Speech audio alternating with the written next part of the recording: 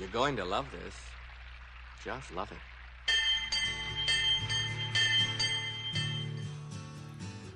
Of course you will. Of course you will. You'll love it. You'll love it, and you'll be happy about it. Well, I don't know why I came here tonight. I got the feeling that something ain't right. I'm so scared in case I fall off my chair. And I'm wondering how I'll get down the stairs. Clowns to the left of me, jokers to the right. Here I am, stuck in the middle with you. Yep.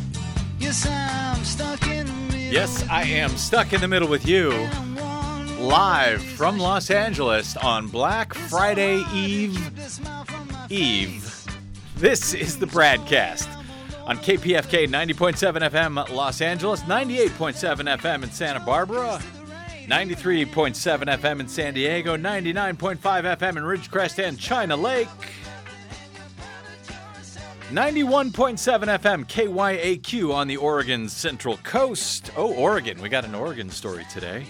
And, of course, coast to coast and around the globe on kpfk.org, on the Stitcher app, on the TuneIn app, on the Progressive Voices channel, on Netroots Radio, on Indie Media Weekly, on iTunes. Yes, you can run, but you can't hide. This is the BradCast. I'm Brad Friedman, your friendly citizen investigative blogger, journalist, troublemaker, muckraker, and all-around swell fellow, says me, from bradblog.com. Glad you could join us here this afternoon. And it's as I said, it's Thanksgiving week. So I was planning to have a light show. It's the night before Thanksgiving when we're broadcasting here live. Light show. Everybody's heading home for the holidays. Especially after this terrible year we've had, this terrible bunch of months we've had. I was going to ask, I was going to open the phone lines. I was going to ask you, what are you thankful for? What is there to be thankful for? What should I be thankful for? That's what I was going to do. It's going to be an easy show. And, if you can tell me what I should be thankful for, what you are thankful for, feel free to give us a call. 818-985-5735, 818-985-KPFK is our phone number. So my plan for a light show just went to hell after St. Louis County Prosecutor Bob McCulloch came out and ruined Thanksgiving for the entire nation. Thanks, Bob. By the way, that prosecutor, he gave a great defense of Darren Wilson, didn't he? I can't wait to hear the prosecutor's case. Bob McCulloch. We're going to talk about that and talk about Ferguson a little bit later in the show. Also related to this, because I've been wanting to talk about this for a while, would you be able, if you were on jury, never mind a grand jury, but if you were on a jury, would you be able to consider testimony from a police officer the same way you would consider testimony from any other witness? Because that's what I was asked about when I was on jury duty about a month ago. And my answer got me kicked off of jury duty. And so we're going to talk a little bit more about that. And as well, I've been telling you now for a month or so that election problems and questions and concerns, they don't always reveal themselves right away on election day. Sometimes it takes days and weeks, even months later. And here we are pushing a month almost since the November 4th election, and boy howdy, do we still have problems with that November 4th election. We've got some news out of Oregon today concerning ballot measure 92 up there, the GMO labeling ballot measure. A recount is coming. We've got some less, and that's good news, by the way. We've got less encouraging news about a recount coming in Arizona's 2nd Congressional District. I've got some news and exclusive at bradblog.com. This, too, relates to Ferguson because St. Louis County officials were warned before the election that they were not going to have enough paper ballots in Ferguson and elsewhere, and they didn't do a damn thing about it. And I've got the emails to prove it at BradBlog. We'll talk about that. And also one hell of an election fraud mystery in a tiny Maine island town that flipped a Senate race from Democratic to Republican. It's an amazing story. And well, maybe we'll start with that in a moment to try to keep things somewhat light, even though it's horrible. Also, Desi Doyen and the Green News Report, she will be with us as usual.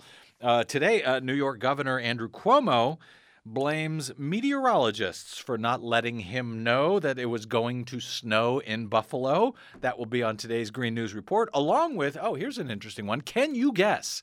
Because this kind of surprised me. Can you guess which country now leads the world in deforestation? This one kind of caught me off guard. So that'll be in our Green News Report a little bit later in the show. I want to hit a couple of quick election items, as I mentioned, and then we will get to your calls and Ferguson and everything else. This is a story that came in that I noticed last week, a study that came out a month or two ago from Harvard University and the University of Sydney. And the Harvard Kennedy School of Government, I guess. And what we find is that the U.S., they asked a bunch of experts how to best how the world's democracies basically work and to rank them on a bunch of different levels. The study collected 49 different indicators to compare elections and countries around the globe. The U.S. came in 26th in this ranking, 26th amongst world democracies. Yes, we're 26. We came in right below Micronesia, and we came one step above Mexico. Our elections have just a little bit more electoral integrity than that of Mexico. Just one step. We are last among those nations considered to be Western nations. It's also striking, the researchers wrote, that despite centuries of elections in the 2012 presidential contest, the U.S. was ranked only 26th. This rating was similar, they said, to countries such as Mexico, Mongolia, and Georgia. We are rated in the moderate electoral integrity category, which puts us right next to Ghana, Bhutan, Montenegro, Nepal, Pakistan, and the Philippines.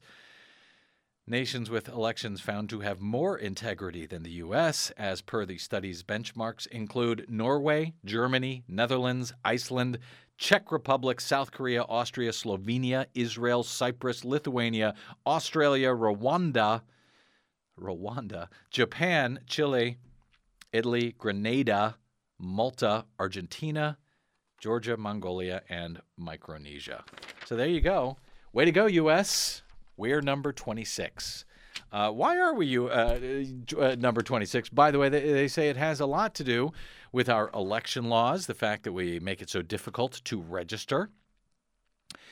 It has a lot to do with the process of redistricting, campaign finance.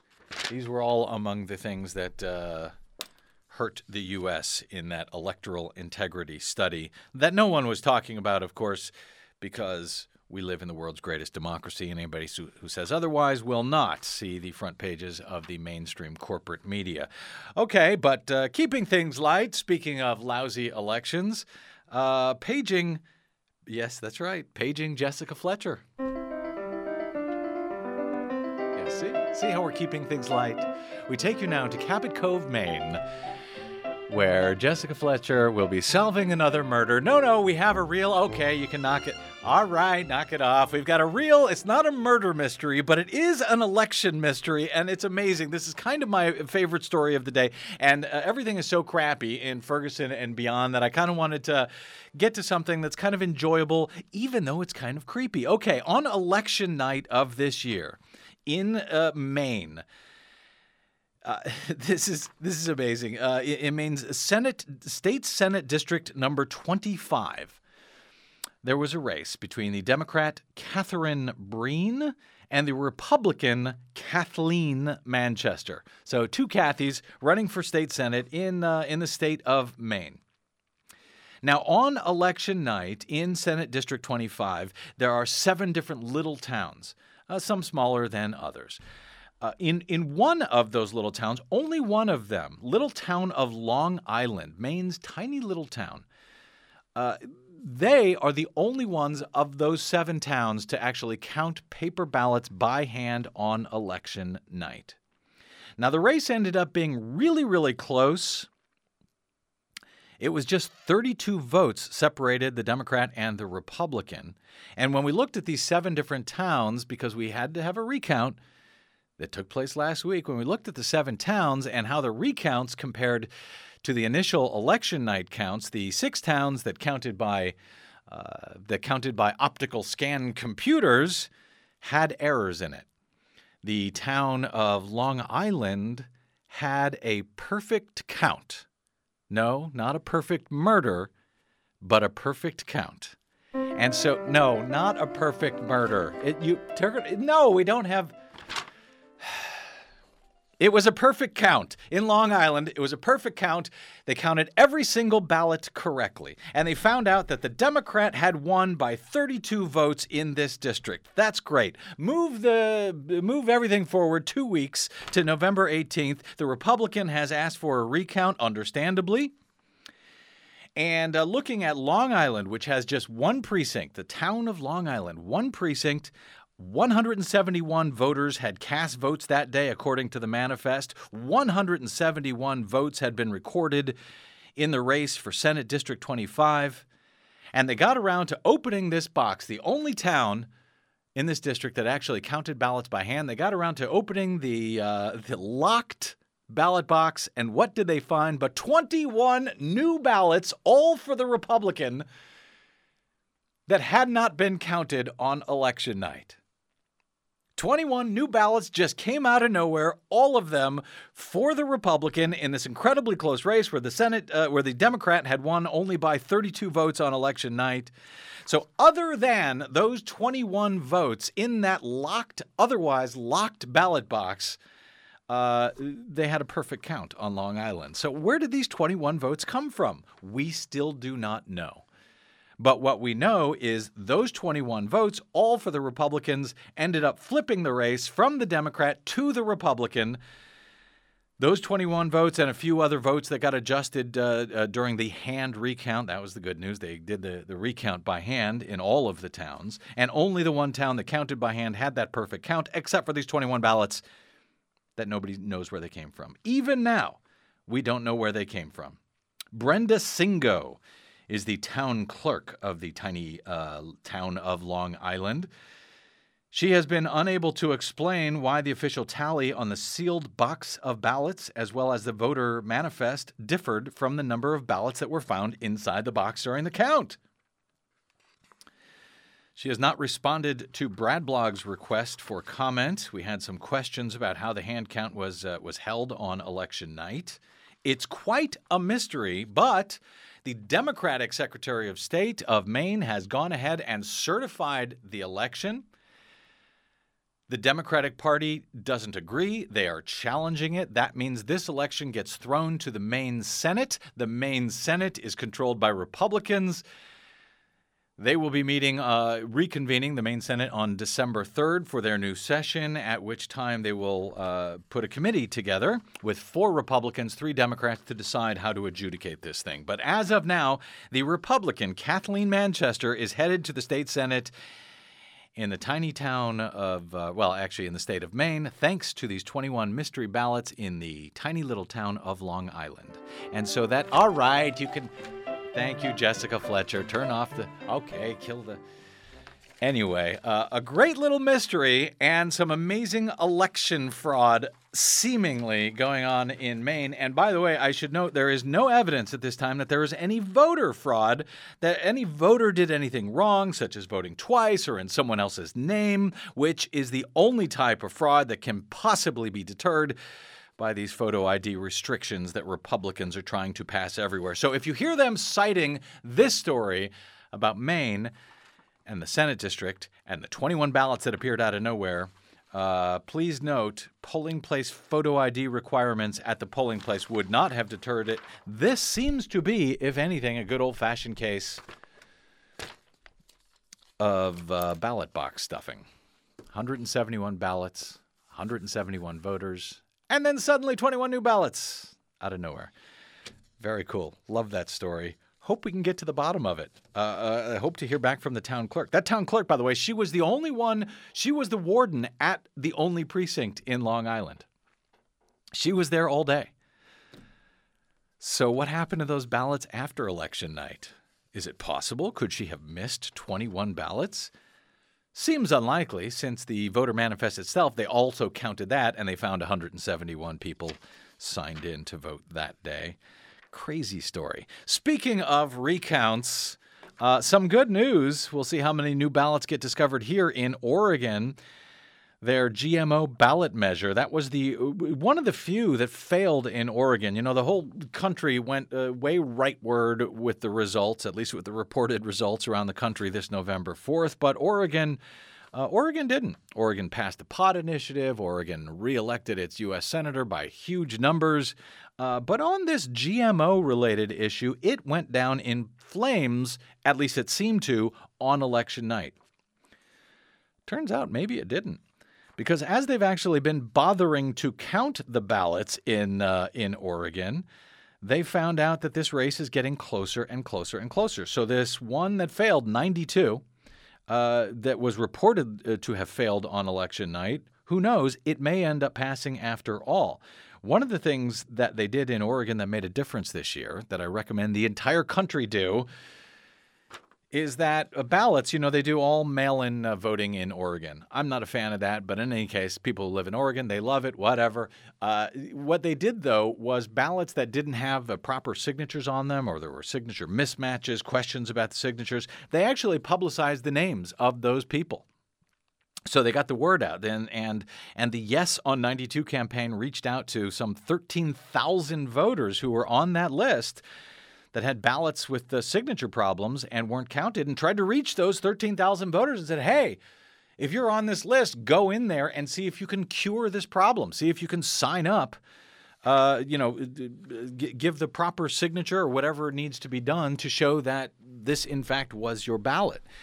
And this appears to have made a difference, because as of Monday of this week, the race was certified. The no on Measure 92 effort was, for now, victorious. 809 ballots, 809 no votes, outpacing the yes votes to label GMO foods, this right-to-know measure in Oregon.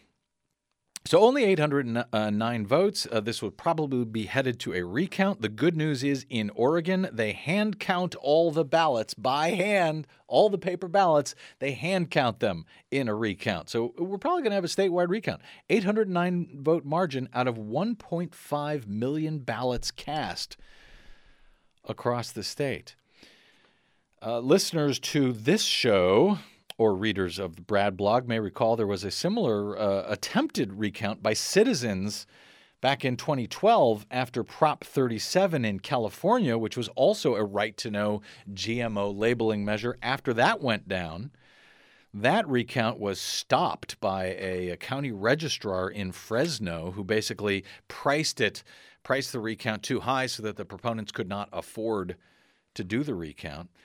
Up in Oregon, it's a mandated automatic state-sponsored recount because the totals are less than 1/5 of 1%. So it can't be stopped by anyone, and we may be able to find out what the voters of Oregon actually wanted. Of course, this was the most expensive campaign in Oregon history. The No on 92 campaign was made up of Monsanto, DuPont, PepsiCo, Kraft, all these food producers. And they spent $21 million to try to block this measure, to keep people from knowing what is in their food. To keep the requirement that would say, if you use GMO products, genetically modified products in this food, you must say so on the label. $21 million they spent to block it. The Yes on 92 campaign spent $9 million. That's a lot of money until you compare it to the $21 million. So the most expensive campaign in Oregon history may now be headed to a hand-counted recount. That's good news. That's much better than the news in Arizona's congressional 2nd district, where we have an incredibly close race there. This is the seat that was once held by Gabby Giffords until she was shot. Right now, Ron Barber, who was a former staffer of hers, he took the seat in a special election, and now he's being challenged by Republican Martha McSally, who now leads him by 161 votes. Ron Barber, the Democrat, is challenging the 133 provisional ballots that were not counted in this race. This one is also likely headed to a recount. We may talk about this more on the show next week. Suffice to say, for now, in the state of Arizona, they don't hand count during a recount. They take the ballots that may or may not have counted correctly in the first place when they were run through the optical scanners, and they run them through the same optical scanners yet again. So who knows if they will get it right or not. Now, they do hand count a very small percentage of the ballots during a recount to make sure the machines are right. But this race was, I think it's something like 0.13% difference between the two candidates, and the hand count, only 5% is all they're going to count.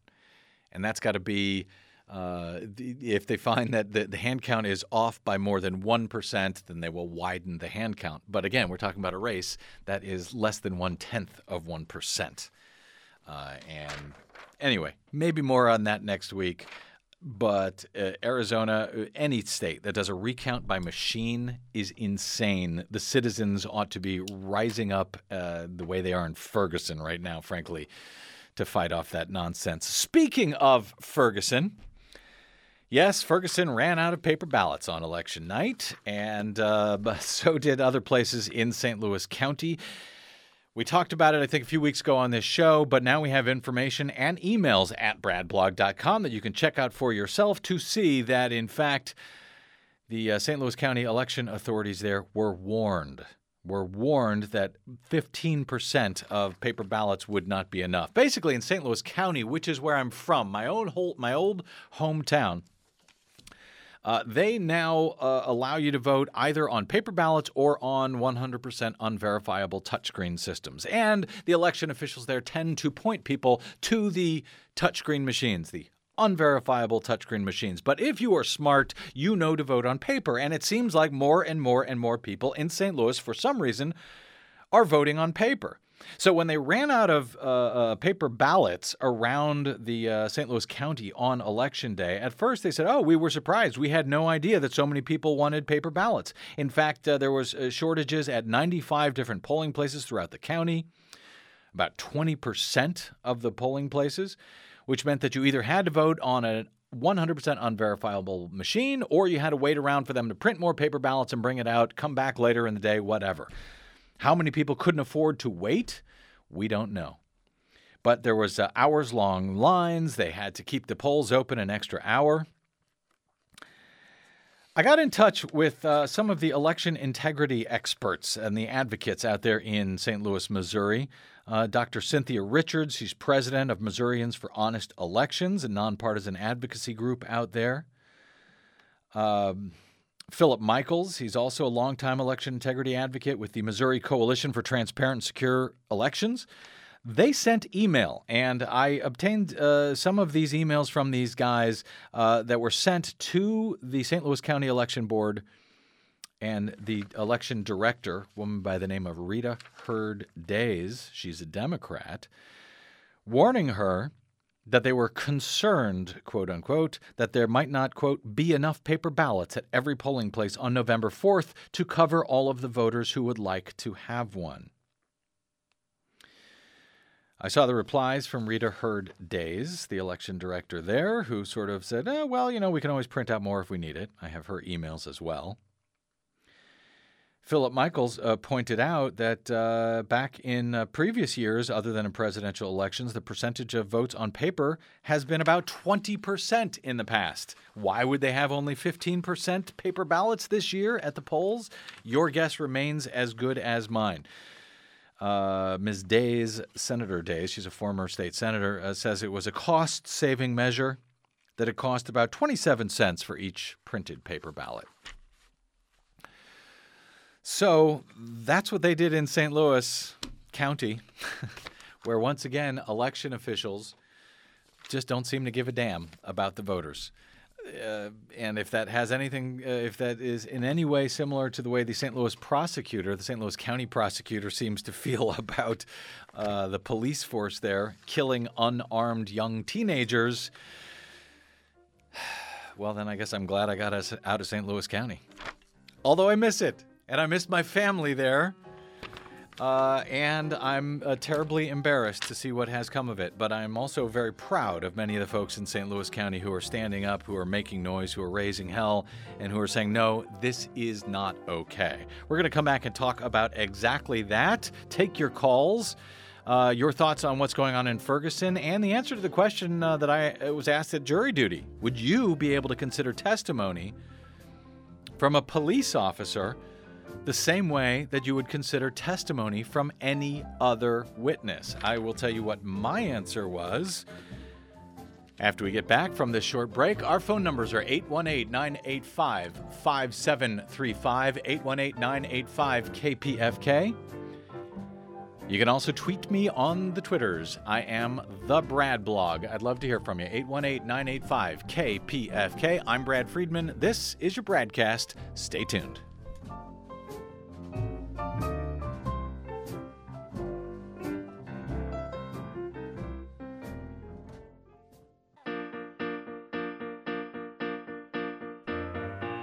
Thank you for being a friend. Travel down the road and back again. Your heart is true, you're a pal and a confidant. I'm not ashamed to say, I hope it always will stay this way. My hat is off, won't you stand up and take a bow? Yeah, see, I had to find the cheesiest thank you music that I possibly could. Try to lighten things up because I do want to say thank you. Thank you to all the listeners on KPFK, on all of our affiliate stations. I just wanted to take the opportunity to lighten things up, if only for a moment, to say thank you for listening to the BradCast. I am Brad Friedman. My thanks also to all of our affiliate partners out there around the country, the Progressive Voices channel, the Netroots Radio, Indie Media Weekly, Stitcher, TuneIn, iTunes, all of you guys for carrying the BradCast. My thanks for that. Our phone number is 818-985-5735. It's Thanksgiving, you know? 818-985-KPFK. As I mentioned, I was on jury duty a few weeks ago, and I was asked, it was interesting because it was a domestic violence case that I would have been on. And first I thought, they are never going to want me because for among many other reasons, I was in the middle of reporting on the story of the domestic violence case of federal judge Mark Fuller, who, by the way, still has his job, even though he beat the crap out of his wife in an Atlanta hotel room over the summer. He still has that lifetime job. We will see if his impeachment happens in the days ahead.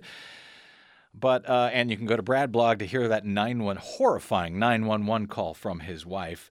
So I was in the middle of covering a domestic violence case. I figured they weren't going to want me on this case at all. Turns out it was a domestic violence case with a bit of a twist out here. It was a female defendant, and the prosecuting attorney wanted to know if jurors would be able to judge testimony, to consider testimony from a police officer the same way they would consider testimony from anyone else, because apparently a police officer's testimony was going to be at the heart of this case. They were clearly the defense was going to be self-defense. Even though this woman was not currently being threatened, she was going to make the claim that she had been abused by her husband, and the police officer was apparently going to testify in this case. And my answer was no, I can't. It's not that I'm against cops or anything, but no, there's a higher standard when it's a cop who is testifying, when, a cop who may be a professional witness, because they come into these courtrooms a lot. I'm not just going to take their word for it. There has to be physical evidence. There has to be more evidence than there might be if it was, someone on the street, an eyewitness on the street. So, not after what I've been doing at Brad Blog for 11 years, after seeing federal judge Mark Fuller lie about beating his wife, after seeing so many public officials and cops blatantly lying, after seeing the police chief up in Oakland during the Occupy protests blatantly lie about who started riots up there, it was the police, not the protesters. After seeing the LAPD lie about protests down here about a year ago outside the W Hotel, I remember this. The police went on the air, told the networks that protesters went inside the hotel, broke stuff, caused $15,000 worth of damage. I called the W Hotel to verify that, and they said, no, there was $0 worth of damage. There was no damage at all. The police lied. Not after talking to all of these whistleblowers that I've talked to over the years. And once again then, reading Darren Wilson's testimony underscored that point. That testimony that was released this week after Bob McCulloch, the St. Louis County prosecutor, after his pageant on Monday night at 8:15 at night local time. He's the prosecutor. He's not the defense attorney. I've never seen anything like that. I don't think anyone has ever seen anything like that. That's not how a grand jury is supposed to work, America, in case you didn't know. All you need is probable cause. If the cops pull up to your car, they smell marijuana, that's probable cause to search your car. It's probably probable cause to arrest you. The cops had probable cause enough to arrest journalists sitting in a McDonald's last August when they were covering the initial protest. They had enough probable cause to arrest those journalists for recharging their phones. But they don't have probable cause enough to arrest Officer Darren Wilson for what happened? I mean, it was a charade, frankly, and I understand why people are furious and why protests are growing now around the country. And by the way, I read Darren Wilson's testimony to the grand jury, where he said he was scared to death, scared for his own life in the police car, where there was supposedly this scuffle with Michael Brown. But Michael Brown died 150 feet away from that police car that Darren Wilson was in. So if he was afraid for his life in that car, what's his excuse for what happened 150 feet away from that car?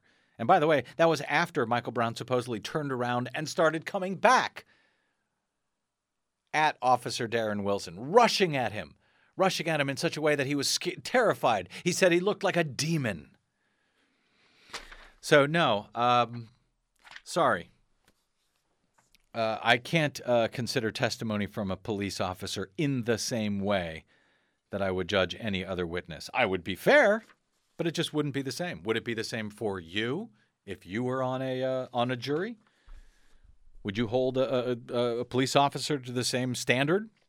Or would you have a higher standard? I'd have a higher one. 818-985-5735. Let's get to some of your calls on this or anything else going on in Ferguson. Or, if I'm lucky, anything that we have to be thankful for this year, this week. Oh, I think we do have something to be thankful for here, don't we? Caller, yes, on line number 1, calling in from Boston, our friend D.R. Tucker. Oh, D.R., welcome to the BradCast, sir. Brad, how you doing? Happy Thanksgiving Eve. Thank you, and happy Thanksgiving Eve to you, or as I like to call it, Black Friday Eve. DR, and I should, for full disclosure here, DR has guest blogged at bradblog.com over the years. He's now an occasional, a weekend blogger over at Washington Monthly. And DR, to what do I owe this honor of your call this afternoon? Well, Brad, I just wanted to say, one of the things I'm thankful for is you and your show and your blog and your great work and Desi's great work, and also thankful to be out of the hospital. I was hospitalized a few days ago with shall we say some emergency surgery on my stomach, on my small intestine, and I'm thankful that I'm no longer in pain as a result of that. Yes, I am too.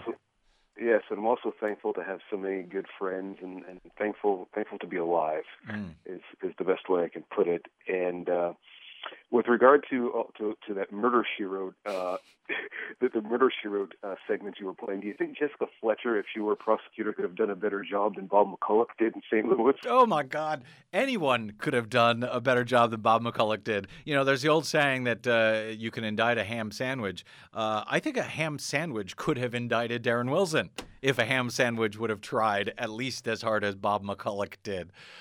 So, yeah, it's an amazing. DR, so good to hear from you. I'm glad to hear you're okay. I knew you were in the hospital. Great to hear your voice.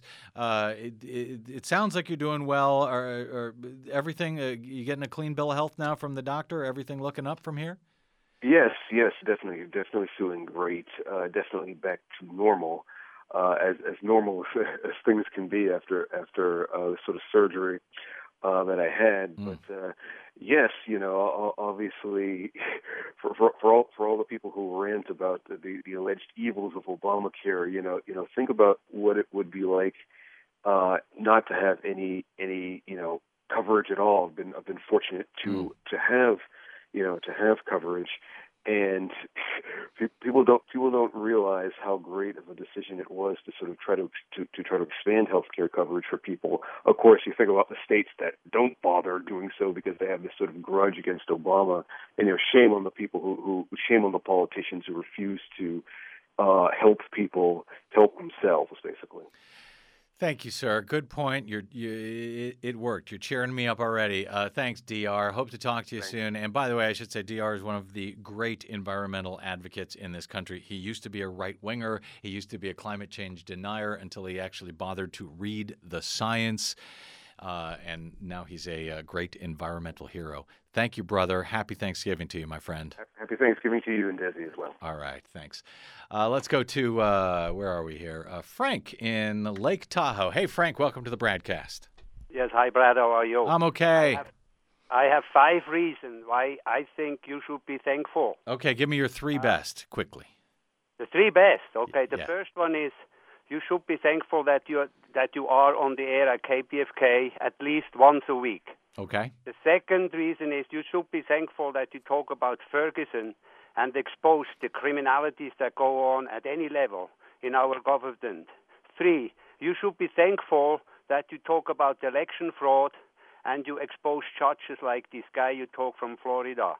The fourth one is you should be thankful you still can discover and maybe learn something from a Ken O'Keefe, which I coincidentally covered a couple of weeks ago, and which I think has more to offer than all of the political analysts in this entire country. From who? From who? Ken O'Keefe. Ken O'Keefe. Okay, he's a former Marine, Okay. and he was on this flotilla that was blocked by the Israeli. Yeah. He's often on Russian TV, and I think he shows us something that we have to realize that the problems we have are so severe, we cannot solve them any other way than to address what the causes are, and then the solution become much more visible. And I think you, from the topics you talk about, you have opportunity to approach it like this, so KPFK and all the other programs become a little bit more effective to address the real issue. And I think Ferguson is a typical example where we have to realize under regular and normal means, nothing will get done. So Ken, Brad, Yeah. you have a lot of things to be thankful, and that's all I would like to say. Thank you, Frank. Smartly done. Really appreciate it. Have a very good Thanksgiving, my friend. Let's go to 818 is our number, 818-985-5735, 818-985-KPFK. Let's go to Morris in Cyprus. Hey, Morris, welcome to the BradCast. The BradCast, greetings from the hood. Yeah, you know, sir, white people are killed by officers every week, but that's not as newsworthy as when an African-American's life is taken. And Officer Wilson's testimony has already been subjected to doubt. So why don't we wait and see what the feds come up with? And I also want to say I appreciate your interviews with Tom Hartman and your work on voter fraud machines. Keep up the good work, sir. Thank you. I appreciate that, Morris. Yeah, well, you know, whenever anybody is killed by anybody, much less a police officer, you know, we need to ask questions about it. But this charade in St. Louis is just horrible. I mean, when Bob McCulloch, the prosecutor, comes out and says, oh, there's all of these different witnesses, they all give different stories, their stories were changing. Wow, it sounds like there's a lot of conflicted information about Ferguson. It would be nice to have a trial in public to sort all of that out, wouldn't it? So the fact that we won't get that trial, at least on this case, at least on criminal charges in the state, maybe we'll have a civil rights case by the federal government. Maybe we'll have a civil suit by the family. But you know what? Bob McCulloch was out there poisoning the jury pool, undercutting the witnesses in advance. And he's the prosecutor. Are you kidding me? 818-985-5735. When it comes to juries, you know, when I said on jury duty that no, I can't judge a police officer by the same standards, other people on the jury said, yeah, I can't either, now that you mention it, now that you put it that way. They had trouble getting people on that jury. I wonder how many jury pools are being poisoned right now when we see public officials coming out, frankly, and lying the way they are constantly. 818-985-5735. 818-985-KPFK. Let's go to Betty in Redondo Beach. Happy Thanksgiving, Betty. Happy Thanksgiving, Brad. What's on your mind? I am so thankful to be speaking with you this afternoon. I want to say I love the music you play throughout your shows, a little Allman Brothers Band and Steve Miller. But I called to say I love you so much, Brad. You're so great, and I so look forward to Wednesdays at 3. Oh. I think you have a way of delivering the bad news in such a funny, syrupy way that goes right down. No. And as soon as we receive it, it's our responsibility to take action upon it. And I thank you. Well, thank you, Betty, for putting that out. I appreciate that. And I love you so much.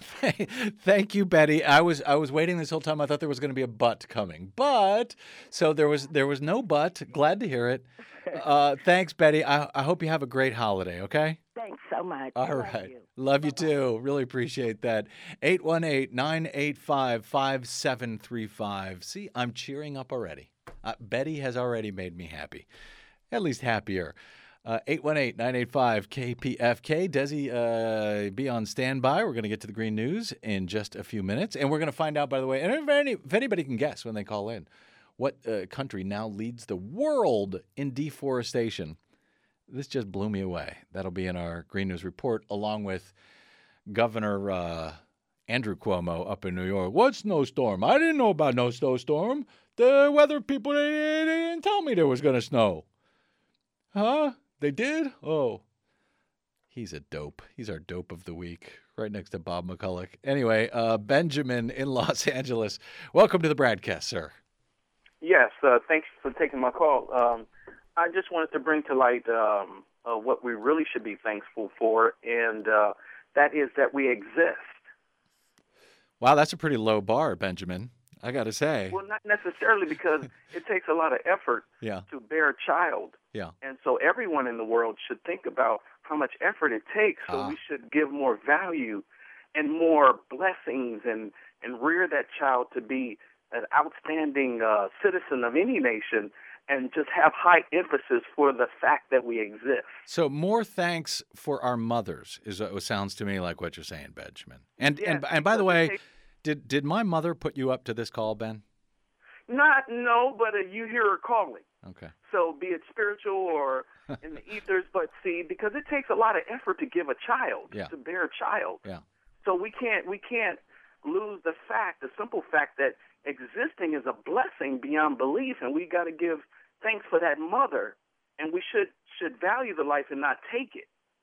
Agreed. Well done, Benjamin. I appreciate it. And here I was all smart alecky, said, oh, that's a pretty low bar, merely existing. But Benjamin made a pretty good case. 818-985-5735. What the hell do we have to be thankful for? Could you judge a testimony from a police officer? Would you judge testimony from a police officer the same way you would judge anyone else's? Or what the hell's going on in Ferguson? Whatever you want. 818-985-5735. John in Riverside. Welcome, sir, to the BradCast. Thank you. Hi, I love your program. I what you guys do. I do have a request, though. Okay.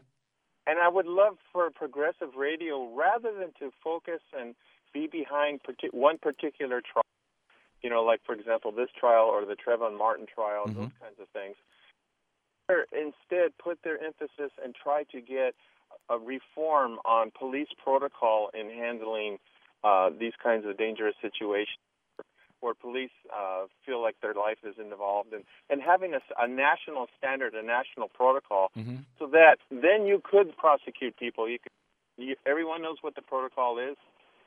Everyone knows that whether they did it or they didn't do it. Is it, John? Is it the place of the? So that would be the federal government doing that. Is it the place of the federal government to tell local police forces how to what their protocol should be for things like arresting individuals? I think if there was a federal protocol, they wouldn't have to necessarily enforce that. But then people in their state could, put pressure on local politicians to a federal protocol. To adopt it. So it would be an advisory protocol that we're the federal government. We believe that this should be the protocol. These steps should be followed in confrontations like this, and then leave it up to the people locally if they want to call on their local officials or their state officials to adopt that national protocol. Is that what you're saying? That's where it would start. Okay. See, the problem now is that our progressive media, they're pushing one particular case. And like, for example, in this case, there are so many questionable factors. The loss of any person is a terrible thing. But when you're trying to push forward reform on this one case, there's so many contributory things that, in this case, the fact that the young man was under the influence of drugs, that there was a robbery beforehand, that he assaulted the police officer. All those things bring into make it hard for a lot of people to accept that this was a wrongful death. However, but if you're just looking at anybody, white people, black people, brown, everybody, this is what has to go through a policeman's mind before he pulls the trigger. Right now, I agree that police tend to be trigger happy, and more often than not, black people are at the bad end of that. Those are facts that everybody can agree on. The thing is how do you fix that? Do you carry a banner for one particular person that was killed, or do you just say, hey, this is going on across all races? There was a young man in Salt Lake City that was murdered like 5 days afterwards. Yeah, more. By the way, more homicides in Utah by cops than by any other means in Utah. John, I like your idea. I got to move on, but I do like your idea for a national protocol that is sort of voluntary, and that people can push their local governments to adopt. I think that's a good idea, and so more good things need to come out of this. Thanks, John. I appreciate it. I do have to run. Happy Thanksgiving, my friend. Let me see if I can get in really quick. Two more before we have to go to Green News, if I can. Hey, Bob in Sherman Oaks, very quickly, welcome to the BradCast, sir. Hi. I want to say that I'm extremely grateful at age 75 for the Internet. Today I wanted to find out a little bit about Robert McCullough, the district attorney. Yeah. I didn't hear anybody telling me any details about him. I found out that this is an exact replica. Newsweek had a story that they did on him called Jack in the Box, where three policemen, one of them shot unarmed citizens, claiming that the car was coming forward. He lied. Only 3 of the witnesses said that the car was coming forward, the other 10 not. And it was and he told lies before everybody, saying that all the witnesses said the car was coming forward towards the police when it was standing still. An investigation by the St. Louis Dispatch revealed this. Wikipedia revealed his entire history, including a case against Axl Rose and this same thing, the Jack in the Box murder. And then I was able to find information on the fact that his father was shot and murdered by a black person as a policeman. His brother, his yeah. cousins. Well, this needs to be repeated every time people talk. Are all policemen, and his father died at the hands of a black suspect. Yep, just one of the reasons why he had conflicts of interest in this case. He also works with that very same police force every day when he's bringing cases as a prosecutor. He should have recused himself. Bob McCulloch should have never been on this case. And the pageantry that went on since then and earlier this week, I think, underscores that again. Thanks, Bob. I do appreciate your thoughts there. I'd give you more time, but we have to get very quickly to Green News here. Let me give Gigi 30 seconds. Do I have 30? Yeah, Gigi, you got 30 seconds. Welcome to the BradCast. Go. Boy, is that me? Yeah. Okay, gosh, here's the thing.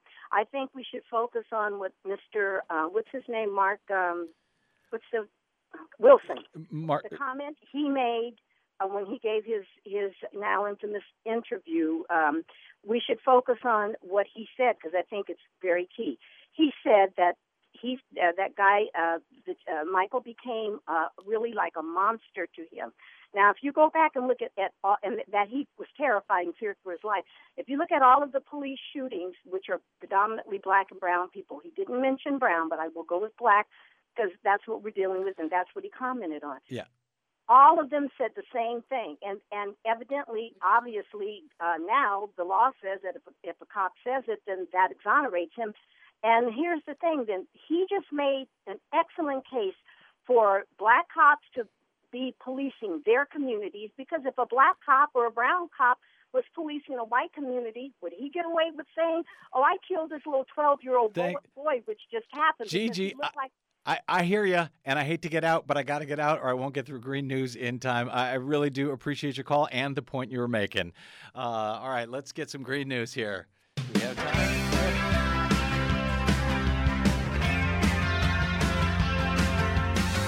Okay, Desi Doyen, once again, I've ruined all of your time here with us. I know, by there's all running kinds too of late. incredible things happening, but you'll have to go online to greennews.bradblog.com to find out all the new stuff, like the new ozone rules that the Obama administration put out. In the meantime, here is 6 minutes worth of our latest Green News report. No one had an idea that it was going to be that much snow that fast. Wrong, Governor Cuomo. Meteorologists did warn you about the deadly Buffalo snowstorm. It's not radical at all to stand up and be arrested to unjust laws. Arrests in Canada, protesting another tar sands pipeline. Speaking of Canada, you'll never guess who now leads the world in deforestation. Plus, the longer we wait to act, so more drastic will be the measures needed and higher the cost. Those lefty tree huggers at the World Bank warn extreme weather will be the new normal by 2050. All of those warnings and more straight ahead. Ignore them at your peril, Governor Cuomo. From BradBlog.com, I'm Brad Friedman. And I'm Desi Doyen. Stand by for 6 minutes of independent green news, politics, analysis, and snarky comment. We're not in global warming. Just fix it in your mind, folks. He's right. When it comes to global warming, fix it in your mind, because we're not going to fix it in reality. Happy Thanksgiving. This is your Green News Report.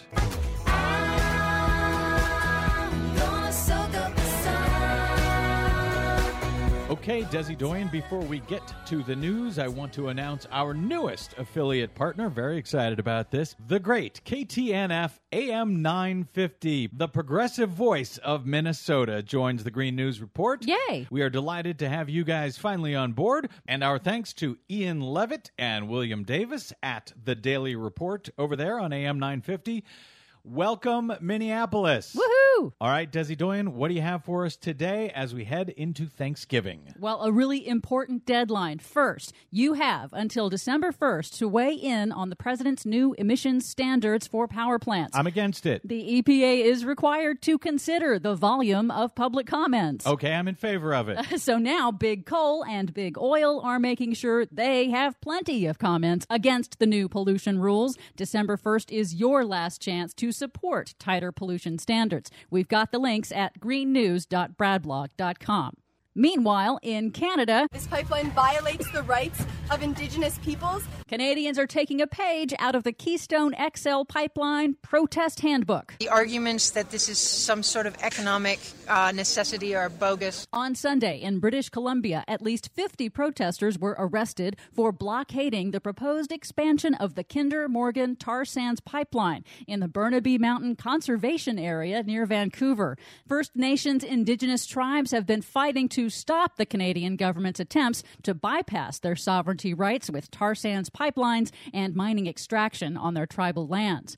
And surprise! Turns out Canada is now the world leader in deforestation, precisely because of the government's push to mine tar sands that are inconveniently located underneath its boreal forests. So displacing places like Venezuela and Brazil, and where they're wiping out the rainforest? And even Indonesia. That's according to a new satellite study of global deforestation trends from the World Resources Institute. Half of all forest lost since 2000 has occurred in just 3 countries: Canada, Russia, and Brazil. Oh, Canada. Weather whiplash from record cold to record heat and back again. Temperatures right now 68 still at the airport. That just feels fantastic. We were in the 30s on Friday. Several East Coast cities, including Philadelphia, went from record-breaking cold temperatures on Saturday to record-breaking hot temperatures on Monday, while simultaneously getting a winter storm warning for Wednesday. When Buffalo, New York was paralyzed by last week's record deadly snowstorm, New York Governor Andrew Cuomo blamed the National Weather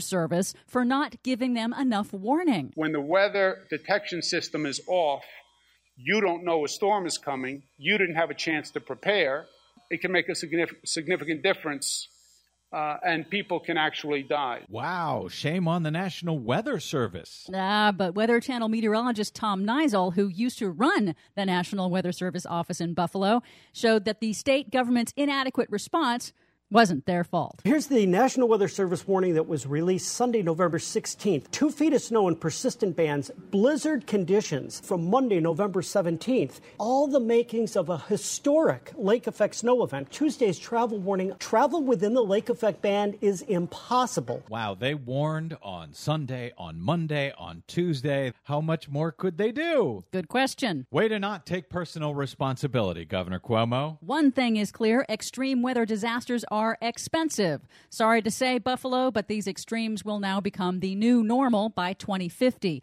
A new study released by the World Bank finds the planet is locked in to unavoidable warming of 1.5 degrees Celsius by 2050. That's nearly 3 degrees Fahrenheit relative to pre-industrial times. To put that into perspective, today's extreme weather disasters are happening at less than a degree of Celsius. We're on course to double that by the time today's teenagers are in their 50s. And that means it will also supercharge extreme weather events. So in other words, we're halfway there. Yep. Great. For much more on that impending disaster and all of the other ones we couldn't get to today, please check out our website at greennews.bradblog.com.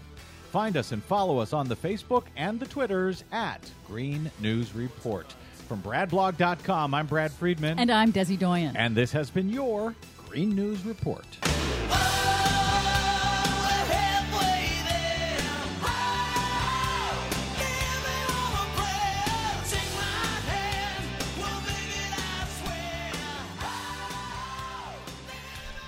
My thanks to our producer. Big Thanksgiving thanks to our producer, Desi Doyen. Thank you, dear. And my thanks to Federico Garcia, our soundboard operator today.